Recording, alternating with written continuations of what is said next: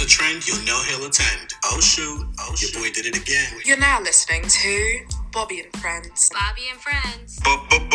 Bobby and Friends.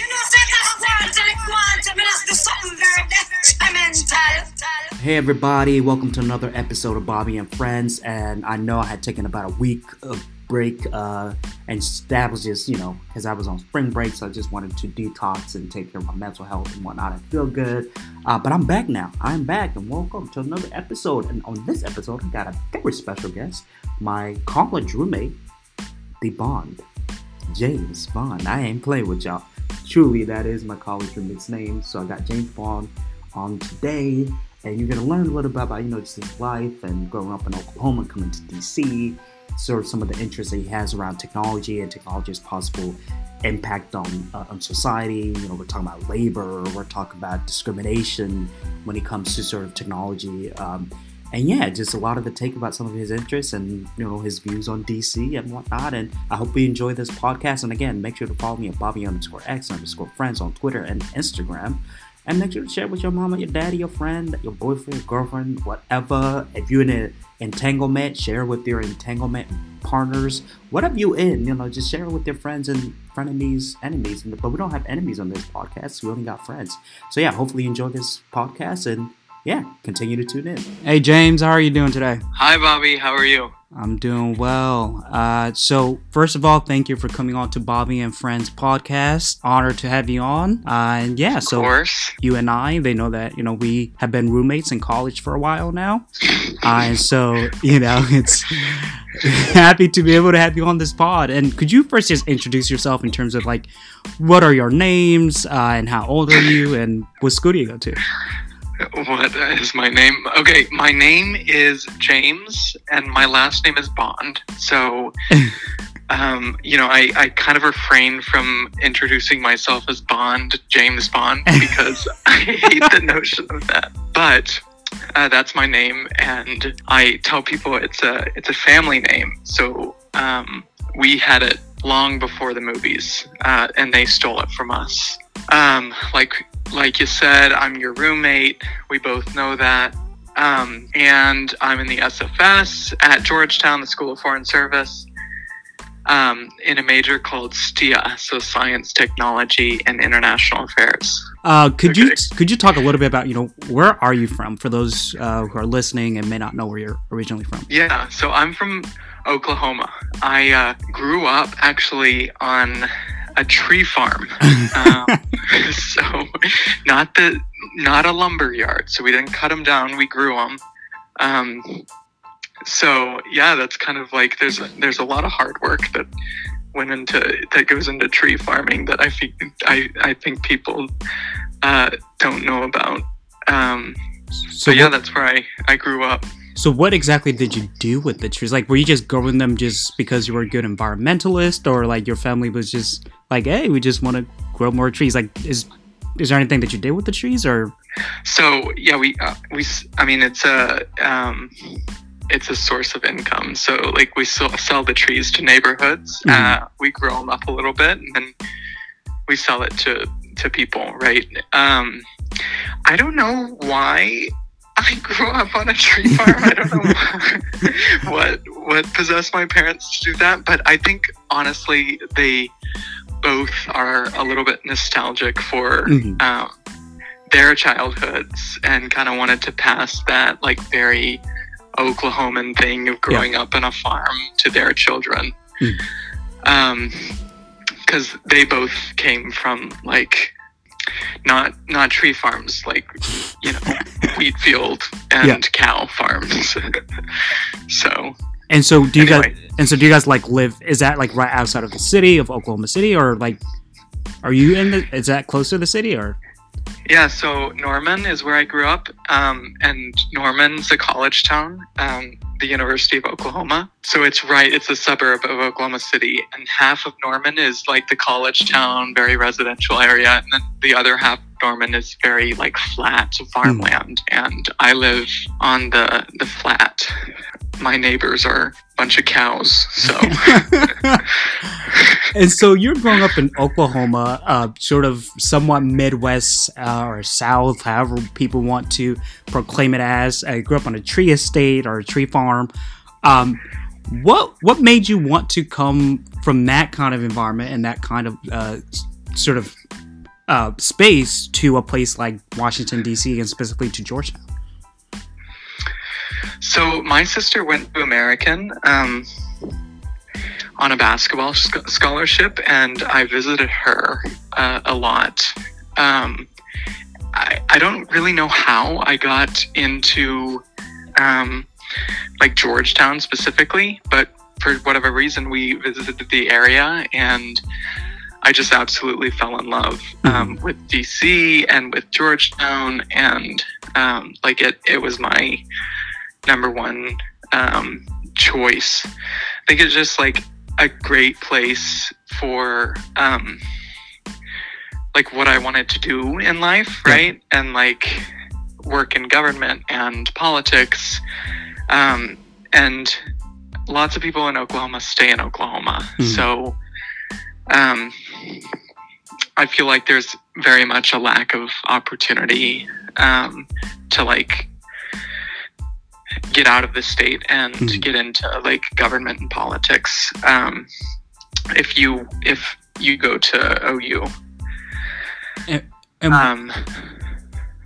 Go ahead. And so what's that been like, sort of, you know, coming from a place like Oklahoma, and then now you've spent at least 3 years in DC. Sort of, what are the biggest differences that you've seen? Is there any similarities? Because you're here on the East Coast, and you know, just sort of what's that experience been like of sort of like your experience with these two different places and regions and cultures and whatnot? I mean, DC is, I understand that DC isn't like the quickest paced city, but it's so much faster than Oklahoma. The change of pace, like even in the tone of voice and like the rhythm that you speak in, like I'm so slow, you know, I talk very slow. I can barely get a sentence out when somebody else from I don't know, New Jersey can get out 3. So that's one difference, that like I felt like things are going by very quickly. Obviously there's no like farmland and like really pretty sunsets, but the architecture of DC brings a whole new like aura that I absolutely love as well. I think the last thing that is like super different between the two places is the mindset or like the vibe of people when they interact with each other. In DC, it's very professional. It's very like oriented to like it's very serious, right? Like you're connecting, you're networking, this and that. In Oklahoma, like, and you might know a bit about this too, since you're from the Midwest, but like people say hi to each other on the streets or like while they're pumping gas. That's just absolutely not something here. And I think it's a little strange to me. I think I've experienced the same thing as well. It's, you know, it's funny because one of our friends, because she's from New Jersey, and I remember freshman year, like I would be walking around with her on campus, and like, you know, like I would stare at people and say hi, you know, because I thought that's what everybody did. And I remember talking to her about it once, and she was like, "What the fuck is wrong with you? Like that's just so weird. Like you don't do that. like why would you do something? Like you're out here look like a weirdo. Like, you know, like maybe she didn't put it in those exact words, but she was basically saying like, dude, you're being strange. Like don't do something like that. Don't do it. Come on." And so I definitely agree with you in terms of sort of the cultural change and sort of how people interact with each other, you know, just random strangers. But I actually wanted to talk a little bit about how you and I met, just so that people also understand how we ended up becoming, you know, sort of roommates in college. And so as with one other previous guest in this podcast, I met James Bond at the United States Senate Youth Program. And I remember, I think throughout the we were like in the same, like, so we had like mentor groups, and we were in the same mentor group. And I remember, you know, you were very quiet. very reserved. But I think like a lot of us were just still stuck at the part that like your name was James Bond. Like I think a lot of us just still could not believe it that no, there's no way a guy from Oklahoma's name is James Bond. Like that can't be real. And so talk a little bit about that experience and sort of like our interaction and to just us ending up becoming sort of roommates in college. I just have to say about the name, it's like such a double-edged sword. Yeah. On one hand, I mean, it really is like, it's memorable. Like people like me automatically because of it sometimes. Which is a great thing, right? But on the other hand, sometimes people are just absolutely bizarre about that. And like nobody, nothing gets past the name, which is really, really strange. And also things will happen like Facebook doesn't allow me to put my real name because it says it's not. It says I'm lying. I can't put James Bond, so I'm Michael Bond on Facebook. Yeah. A lot of USSYP people were like really confused by that too. I think that experience, I mean, we really, I feel like didn't grow like during that experience. Right? Like, we didn't even talk to each other that much, right? No, like you said, I was, like, very reserved during that session, and I had a few people that I, like, talked to, but... And Bobby was a talker in that program. I was definitely a talker, so... You were. And, yeah, no, and you definitely reached out and stuff. But it was, like, it's such a neat little thing because... Like, the point is not if you talked during that week, it's like the connection that you made just because it's the program. Like, you were both on the program. You know what I mean? It's like very... So, like, obviously you would be my roommate, right? Yeah, it's a very strange thing. But I enjoyed the program a lot. Yeah, and it's interesting because, so for those of you who don't know how it works at Georgetown, it's like with roommates, it's like originally like you go into, it's almost like a roommate dating, what do you call it? I guess matchmaking website portal that they have. You know, freshman year where all the freshmen, they fill out like these questions about their habits and what time they like to sleep and all this stuff. And then basically that program basically matches you up with like potential suitable roommates, if you will. And I remember James and I were actually not matched. I had other people that I was matched with. And I went through the names and I just, I talked to a few of them and I was like, I'm just not feeling it. And I was like, wait, James Bond is going to Georgetown as well. Let me just ask him. And I remember when I asked you, you were like, thank God. Like, because we were both struggling. No, literally. No, that process would not have worked out well at all. Yeah. I mean, it just was like, not to... bash any of my matches, of course, but I was like, I don't know any of these people, and I just want someone that I know slightly. Yeah. So it was a great thing. And it was, freshman year, it was definitely, it was quite an experience. Obviously Bobby was a little bit wild freshman year, just a little bit, tiny bit. And so we definitely had a few experiences, but what I always tell people, like, we have never had like an actual argument, like we may have debates, like political or philosophical debates, but like we've never really like had like a roommate argument before, which, I know a lot of people in college with roommates, they definitely have those kind of things. And so it was definitely a great experience. And, we went through a lot. We learned, and I think we learned so much from each other. And so it was a great experience. But moving on, I wanted to talk about sort of like what you're currently studying. So you say you're studying STEA in the School of Foreign Service. Could you just talk to the listeners about what that major is and why you specifically chose to study what you're studying? So it's a super cool major, in my opinion, because like it's sort of a combination of like politics and science, or technology, but not, it's like you can choose to go and focus on like several different routes. Yeah. And the route that I'm interested in focusing on are like these emerging technologies and their social implications. And I know that's pretty broad as well. I'm not saying that it's not, but like the major is so broad that it allows you to specify a little bit more, which is really cool. Yep.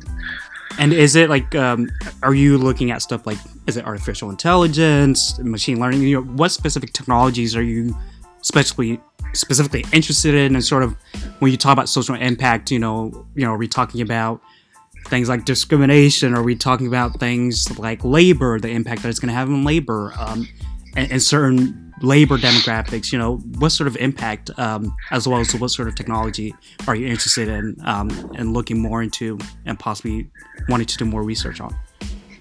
I think that, okay, so I've, you know, in my studies, I've sort of focused on, I suppose, AI, but I've also written on, you know, things like CRISPR and, you know, automation in general. When I say social implications, I do mean all three of those things. Automation, right? And of course, and like how that affects labor, the labor market, and people's wages, and interesting things like, you know, universal basic income as part of the supplemental future of work when things are automated. Looking at those sorts of things, looking at technologies like CRISPR, like this gene editing technology, and how we're in the middle of a global pandemic, and it's pretty clear that we're not very prepared for another like biological event. Hopefully we'll have learned some things in this one, but hopefully you can imagine that with gene editing technology, you can sort of contrive like a pretty lethal, pretty impactful biological event by editing like a pathogen. So that's another social impact. And, you know, there are a plethora of discrimination sort of impacts with artificial intelligence. And that, I think, is the most interesting thing to my, like, what I want to do in life, and also to my studies. But again, it's like a very broad subject area.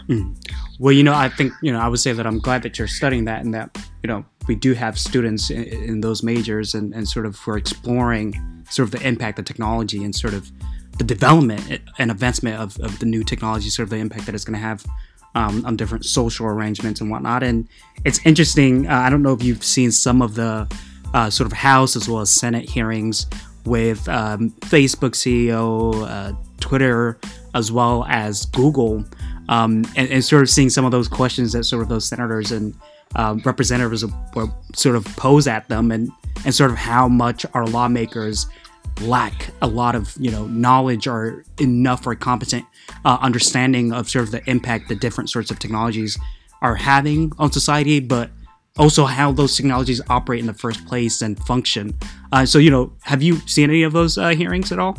Yeah, of course. And sort of, what was your take on that? Because, you know, as a person who's studying these things, you know, what are you thinking when you're seeing sort of the lawmakers, you know, the people making the laws actually don't understand how these technologies work? Yeah, no, I think it's alarmingly humorous. I would say that. I think, you know, how are we supposed to expect that these, I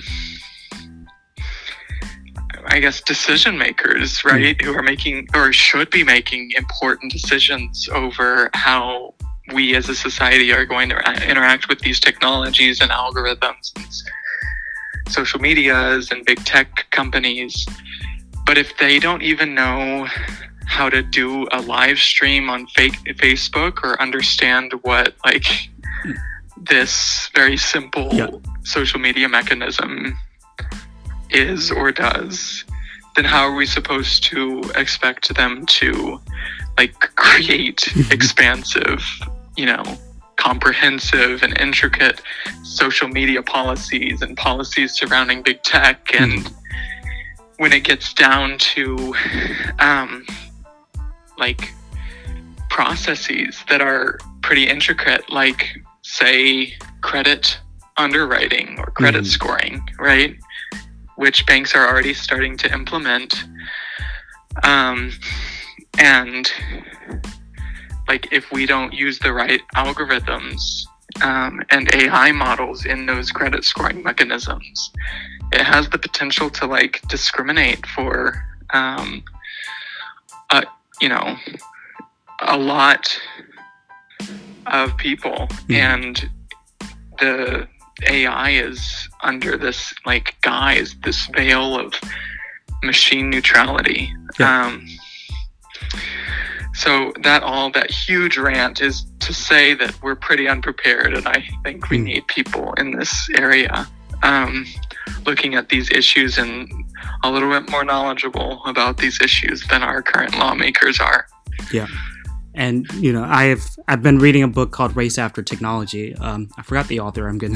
I'll look for the author's name, but it's called Race After Technology. And sort of the author in there talks about how, you know, just sort of going to this point about why it's so important that those making the decisions need to be sort of competent and understanding sort of the impact of advanced technology and the current technology sort of functions and different mechanisms, but as well as the problems that may arise out of the development of new technologies.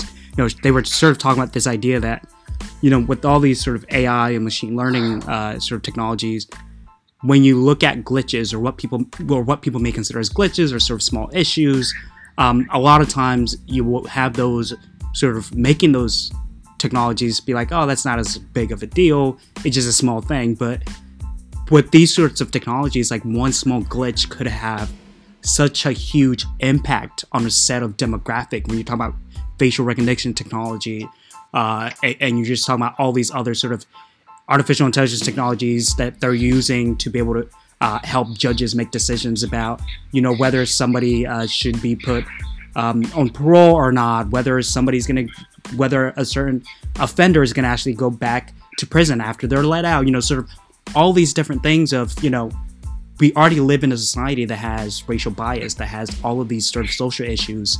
And when you're sort of replacing human beings with machines and with sort of technology to do this work that human beings are supposed to do, you really have to make sure that you're being as careful as possible, and that every single small detail and small issue and small glitch is being looked at as a potential huge long-term sort of issue. And so I think with that is sort of, I think you're right, it's really difficult for those of us who are looking at some of these things, and it should be concerning to everyone that those in positions of power are not understanding these things which are very complex and have the possibility of impacting our lives in both a very extremely positive way, but in an extremely negative way as well.